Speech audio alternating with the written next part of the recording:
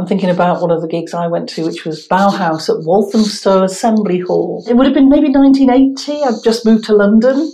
It was freezing, and I'd kind of crimped my hair and looked a little bit gothy. And I went in, and then I was petrified. It was full of blokes with Mohicans. And, I just felt very, very small. And it's like, God, this is big league. Back in Coventry, I was one of the up faces of that town. Why nobody? This is scary.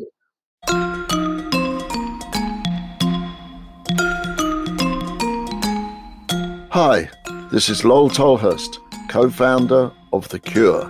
This is Budgie, co-founder of The Creatures, drummer with The Slits, and Susie and the Banshees. Welcome to Curious Creatures. Life after punk. You may think you know the territory, but we drew the map.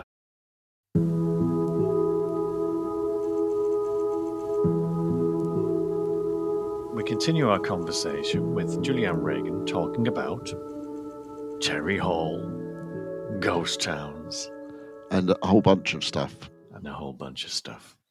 Something that we think about a lot on this podcast about how, for a lot of us, it was like, we got to leave. We got to get out from where we grew up. We got to get out and we got to do something different. And to make music was the vehicle to do it, to get out of the place, and change things. I mean, because, Crawley, not the nicest place to grow up in either, and it's full of skinheads back then in the 70s who used to, chase me and Bob over the bridge. But, you survive. You survive to get out and make something better, and that kind of thing was driving all of us back then for sure. You know? Somebody commented on talking about Terry and said that he of all people would say that you couldn't escape where you were from. And he felt this chap was talking and saying he's now back in Coventry. And it's not for the love of the place. It's just because it's in your bones. There's something, and I suppose I was trying to figure out, is that something to do with something maybe inherently British, which is the class system. But where we come from, I've been out of England for a long time, and I left St Helens a long time before that. So a major part was in the capital in London, which is not like Britain at all. It's like New York's not America, Berlin is not Germany, and that's where I end up. But it's I find my northernness comes out if I'm here in Berlin. I get right northern here. Very easily, and I don't have to speak to my sister either to do it anymore, But there's something it's not like I feel know your place, my lad, don't get above your station. But there's something that I appreciate maybe about life because of the situation. It was pretty rough, like as in Coventry, as you describe. Liverpool, St Helens, we went through, and well, you were long. Went through a long period of it was going downhill fast. There was not many choices. I mean, I don't know that there are now particularly, but there was not many choices for us growing up. So the escape route was like you were either going to be a footballer or you're going to play music. Neither of which I was really qualified for. I can remember, buying the music papers for many, many years and reading the gig guide in the back and just thinking, the bigger cities like Manchester and Liverpool and, of course, London, where the bands were going. Yeah. And, of course, it was pre-internet, so the pull to London was very much, I can go and see about 4 bands a week that I'd like to go and see instead of one every month in Coventry. So that's what it was. It was, at that time, London had a kind of monopoly on being the place where you had to be to try and get to that next level, and also to meet other musicians. I have a theory about that.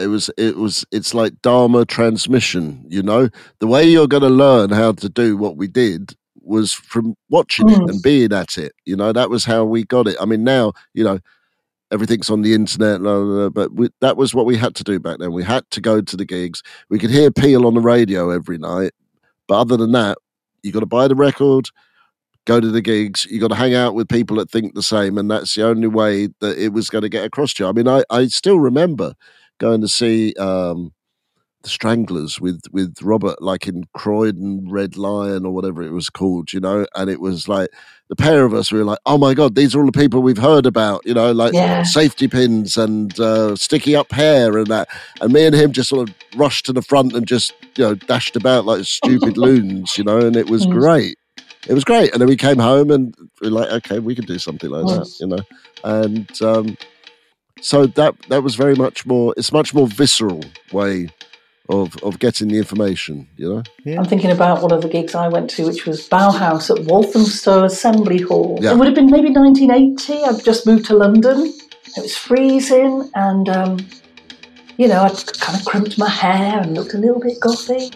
And I went in and then I was petrified. Yeah. It was full of blokes with Mohicans. Wow. Yeah. And, you know, I just felt very, very small. And it's like, God, this is big league. Yeah. You know, back in Coventry, I was one of the up faces of that town. Why nobody? This is, you know. Yeah. This is scary. It's scary when you walk out onto a stage in some like Hemel Hempstead and you're confronted with like a sea of like skinheads. Yeah. Skinheads, yeah. You know, with the occasional dotted around, like somebody who looks maybe like you wouldn't mind standing next to the bar with. Yeah. And you spend half the gig, Susie would spend half the gig protecting them. Yeah. It was just crazy times.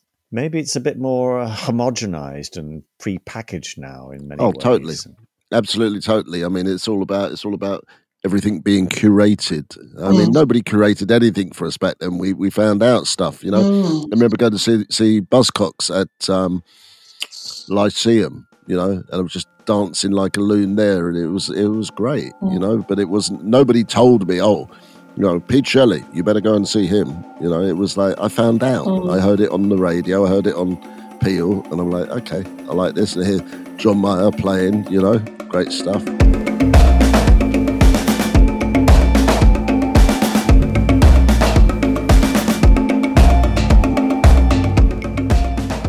I've got a drum thing for you. Okay, come on, Julianne. You must be there must be a drummer in there somewhere. When we released our first album, and you know, I don't know about you, but we were kind of, thank you to this person, thank you to that person, and of course you have little deals. So it was like, thank you to Tama and Zildjian. Oh yes. And I met somebody backstage, and they went, so, I mean, I've tried to find out about Tama and Zildjian. They're obviously goddesses that you worship. I had to break that girl's heart. Oh, wow. That's the best drummer joke I've ever heard, actually. I think I'm going to keep that one. I'm going to trot that one out of things, yeah. It's wonderful, yeah. I'm at the altar of Tama and Zildjian. My first ones were Zin, if I think, and Olympic. Well. Yes.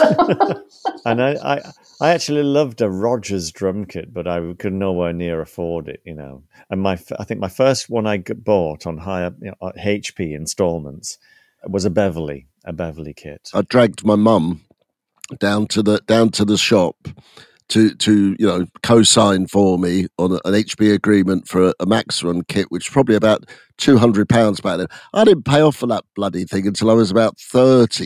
You know, it just went on and on, like, you know, compound interest forever. I was doing high class cabaret gigs around Liverpool at the time, so I probably, you know, I think we probably flogged it. No, I kept that drum kit. I had that Beverly kit until I hit London, and I played it on the Slits album. Wow. That was my payment. Wow. They said, "We'll fix your drum kit for you." Right. Island Record, big spending Island Records. Right. So I probably got like 200 quid, I think, to fix the drums, so I could actually play them. That's like that old joke was in the back of International Times. You remember that sort of magazine paper that had the Oz special? You know, was like done. They got taken to court, all kinds of things. So the three guys that ran that thing, and they had a thing about, you know, the music business. Some guy waving a big pile of money and going, "Here you go, some money. Buy yourself some T-shirts, and we'll just take all the albums." You know. So we just talked about Terry Hall. Terry Hall worked with Ian Brody. Lightning Seeds. Yes. Ian Brody was a guitarist in the band I started with in Liverpool. So we had Ian Brody. and we had Bill Drummond, and we had David Balfe, and we had Holly Johnson. So we had Frankie Goes to Hollywood, the KLF, Lightning Seeds, Atlantic Records, the Blue Coat Gallery. Could we get signed? No. Yeah. With the creme de la creme of the misfits of Liverpool. It's funny, you know, when we had Michael Dempsey on here, he was talking about that. Like, you know, that was the thing, you know, when we were starting out, you got to get signed, you know, and first label we got signed to was Hansa, German label. You know, they had an advert on the back of Melody Maker. You know, they didn't really understand who we were at all, you know, and they just signed us because they wanted another boy band, you know. Like, our audition was at Morgan Studios in London, where we recorded our first few albums, and they didn't actually record us for the audition. They just filmed us because they were like, "Oh, you know, but the tape's not running. It's okay. We'll just film you." And they signed us, and they signed David Sylvian in Japan, you know, and that was it, you know. And Japan stayed with them, and we sort of left, or was probably asked to leave after about 6 months. Isn't it lovely not to be worried about all that stuff? Well, it's wonderful. Yes. It's absolutely wonderful. I can see it all over your face, Julian. You're going like, I'm so glad I'm out of that. I knock the odd song out from time to time for pleasure. Good. I stick it out for free. Yeah. And because I just can't face it. I just can't. I noticed you're not taking any offers for... Did you want me to do a personal party? Christmas? I thought you were going to sing a bit. We'll talk about that offline if you do need a bar mitzvah, birthday party or anything. But no, I can't do that. I can't. I just can't. When I think about me peeing live, I don't think I'm that. Wherever you want to go, we'll go right with you. Yeah. When I think about me playing live, it seems like a different human being. God knows how I ever did it, honestly. I couldn't, you know, because when I've just finished my job, I did 7 years as a lecturer. Yeah.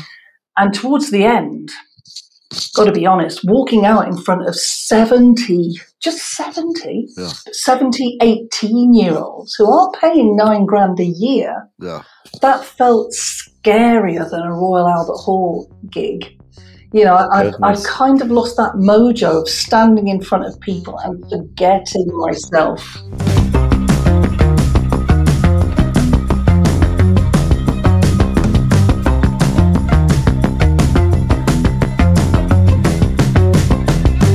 I can go out on stage now, and I'll go out on stage because it's not my gig. Yeah. I'm quite recently, I've just been the drummer who's brought in to add the drums to the band. Yeah.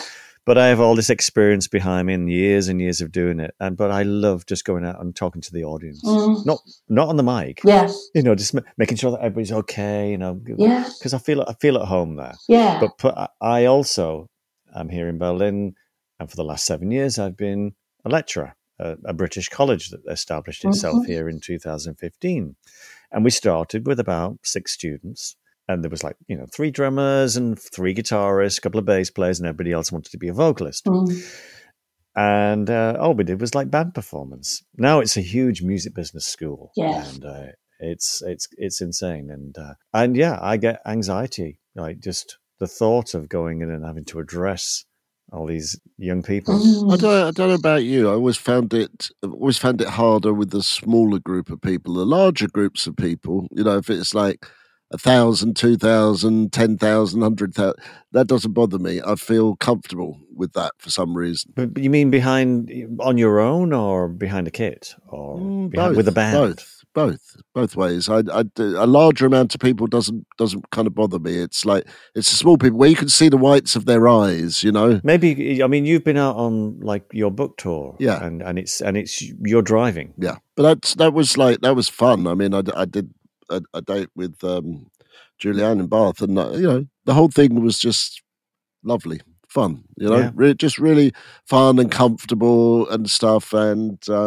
I mean, that was not, you know, huge audiences, but it was comfortable because most people are there because they want to be there. They're not there because they're oh, well, I'm going to see what's happening tonight. They just, they made an effort to come to see it. So I feel comfortable on stage, for want of a better word, you know. You say you've just finished at the college. Yeah. So what do you think, what is it, life opened up a bit?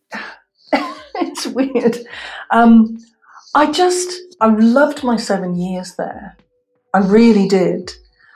But, when you get to that point, it's like, that's that chapter then.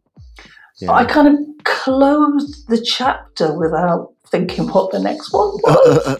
So I have no idea. Better get down the bookstore and see what's going on. I thought you were going to say the job centre. The job centre. Don't want to go there. But no, I mean, it was brilliant. But I just felt, being really honest, it's like gigs. A gig and you're not in the mood and the audience can tell. Yeah. I can't talk in front of 70, 18-year-olds and feel kind of, what am I doing here? Can't take $9,000 off them, And there's a lot I will miss about that, because I had some great students and, I think, this is going to sound really pious, forgive me, but I have made a difference to a few kids' lives and all that is good. But as for next, I am going to probably carry on with the little book I've been writing for the past few years. Right. And continue just doing little bits of music. Stick it out for free at the moment. Maybe the little book will grow into a bigger book. I hope so. Yeah, because I love. And I know you mentioned somewhere you one of the students you did some collaboration with as well, which I think is wonderful. You just kind of. Yeah, I mean that's a kind of freedom when you're employed at the university. It feels a little bit weird to be kind of collaborating with a student. It's allowed, but it feels a little bit odd. Yeah. So now I've got my freedom. There's this wonderful girl called Katrina Swift with a beautiful voice, and we're just kind of knocking a few ideas around together. That's and so that's really nice. And just the stuff that I'm doing on my own, I've been putting it out for free. I think, do you know what? We talked about the music industry. I think the furthest I would go would be like Bandcamp, and maybe some little bijou label that might just do a small run of CD and vinyl or something. Yeah. We're probably we're not in a dissimilar place ourselves. That's exactly what I was thinking. Yeah, I mean, we've made a record. We're thinking we're trying to find a place to put it, and we're both writing. Budge's right. Actually, I've seen some of Julianne's book already, and it's going to be very good. It's going to be very good. You heard it here first. It's just taking that belief and taking the next step, isn't it?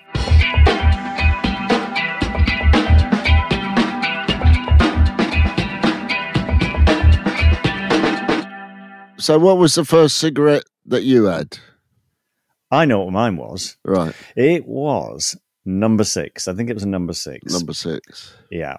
Okay. Players number 6, because I believe they were the brushing up off the floor of all the other cigarettes they made. Like PG Tips for tea, right? Like yeah, it could have been Benson and Hedges, because I think my stepmum smoked B&H. Oh, the gold packet. Yeah. Yeah. I tell you, I aspired to Sobranie Black Russian. Yeah. Mickey D smoked them. Of course he did. Yeah, of course. He's a bass player. Of course he did. What else is he going to smoke? And because of the gold tip, they didn't stick to your lip because they had this smooth gold tip, which was made of foil or something. Yes, that's right. It had foil. So what about yours, Julian? What was your first? Do you remember? Me? Did you smoke?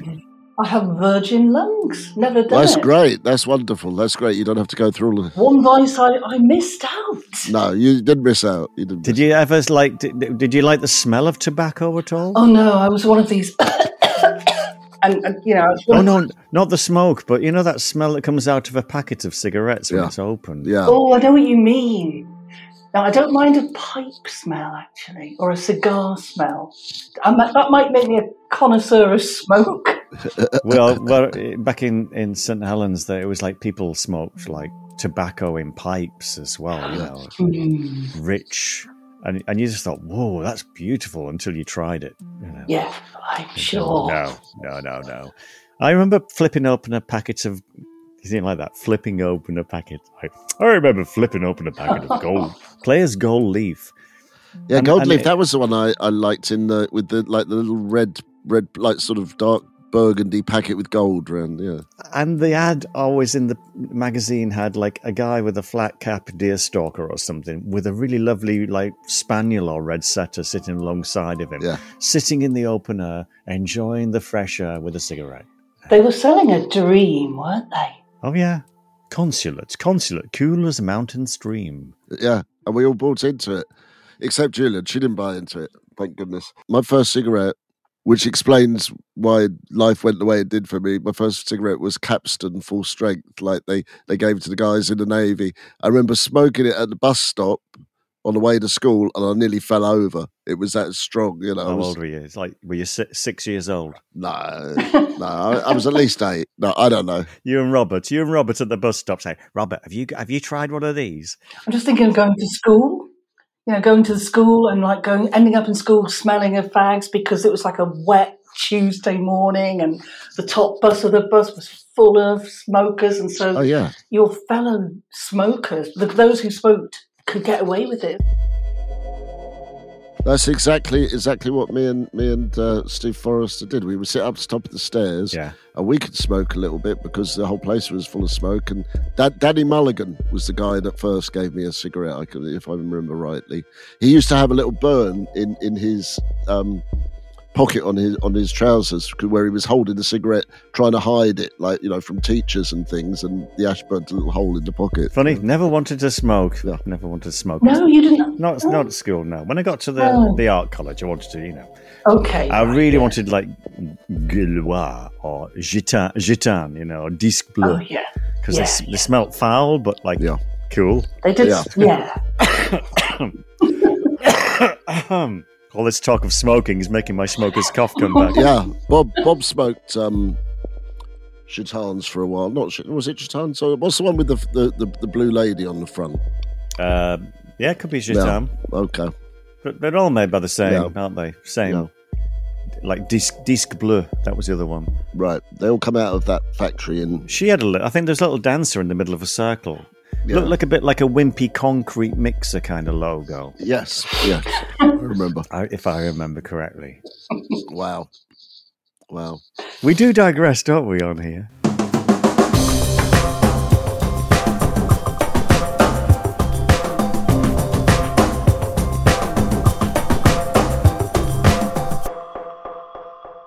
Here's a question for you. We're all past that magical point, you know, the 6-0, right? And I don't know about you, but like my 50s, I didn't really like much. I thought, oh shit, you know, I'm not a young guy anymore. You know, 60 was wonderful because I was like, hey, I'm still here. I'm still compos mentis. I can still do stuff. I've got all my faculties, and nothing really matters that much anymore. You know, it's not like I'm concerned about what's going to go. How's that going to happen? Oh, how's this going to happen? It's like life suddenly became so much easier because, you know, you become aware of your mortality, and that like this is the third act, so you might as well make it the best you can, kind of thing. You know, it's like that's the way I feel about it. It's like I'm not going to second guess myself too much, I guess is what I mean. Yeah.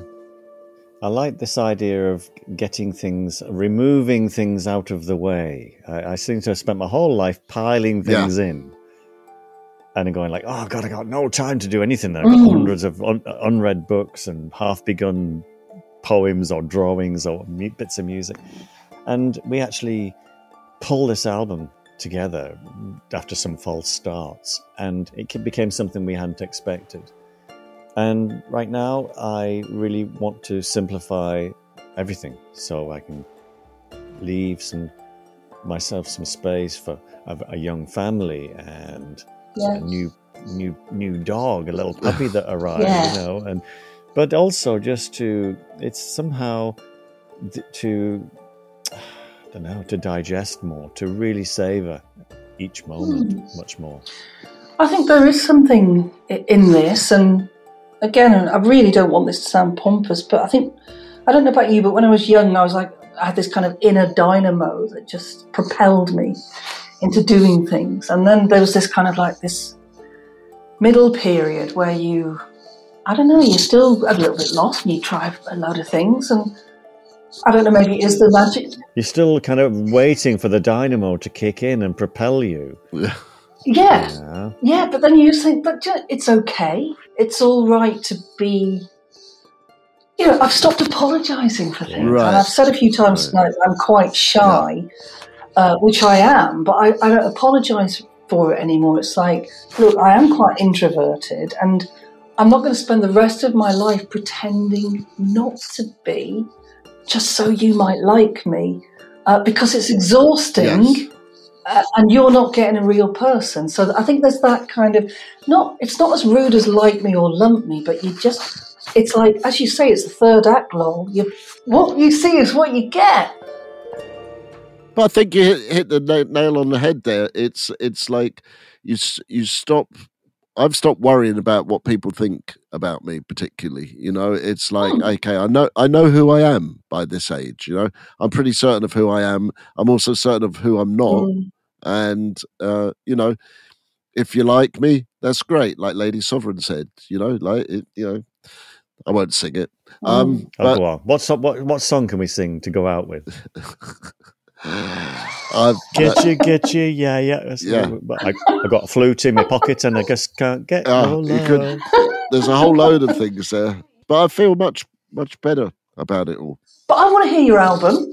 Me too. I played a bit today because only the mixes I have here are without the vocal contributions that we ended up packing into the album as well. Mm-hmm. And I'm going like, I still love this album as an instrumental.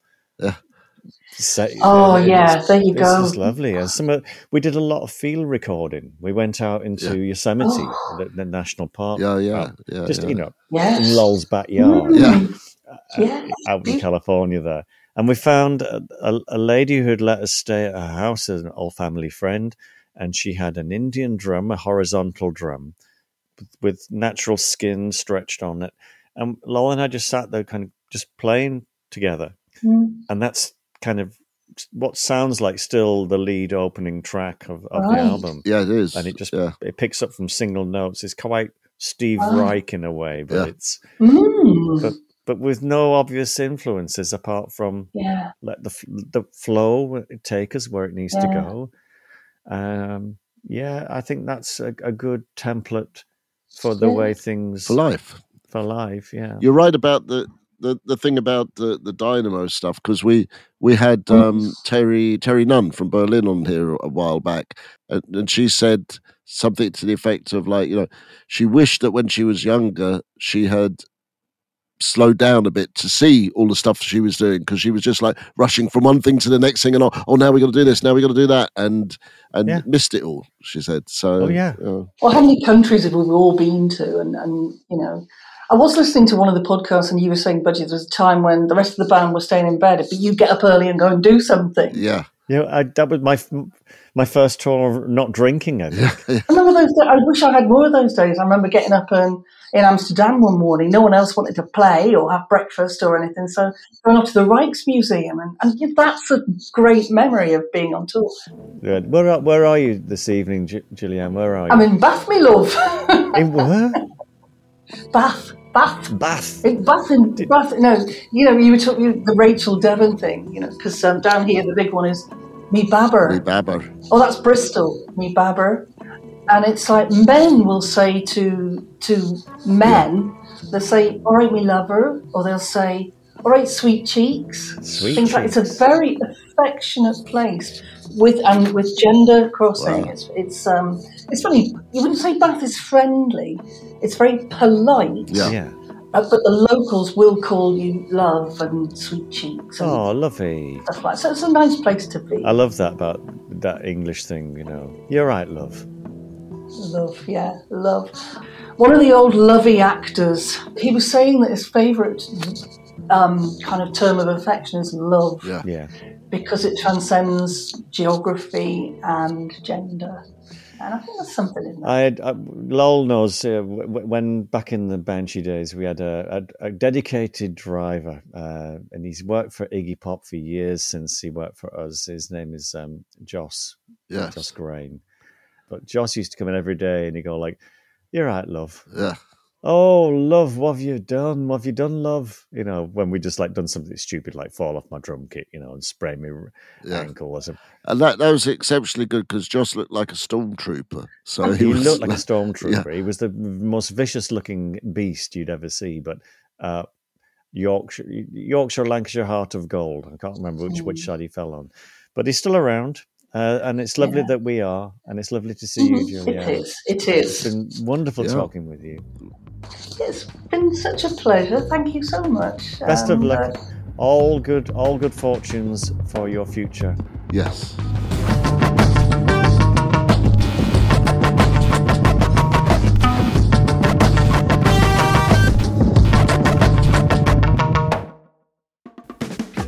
Curious Creatures is created and presented by Lol Tolhurst and Budgie. Producer, Joe Wong. Producer and audio designer, Dan Didier. Executive producer, Mark Cates. Associate producer, Sophie Wild. Digital marketing, Margie Taylor. Art and logo design, Justin Thomas Kay. Music production, Jackknife Lee. Curious Creatures is on the web, and you can access us at www.curiouscreaturespodcast.com. And you can reach us on Instagram and Facebook at Curious Creatures Official, Twitter at Cura Creatures. To find more of the best music podcasts, visit doubleelvis.com or follow at Double Elvis on Instagram or at Double Elvis on Twitter. Curious Creatures is a production of LXB LLC 2022.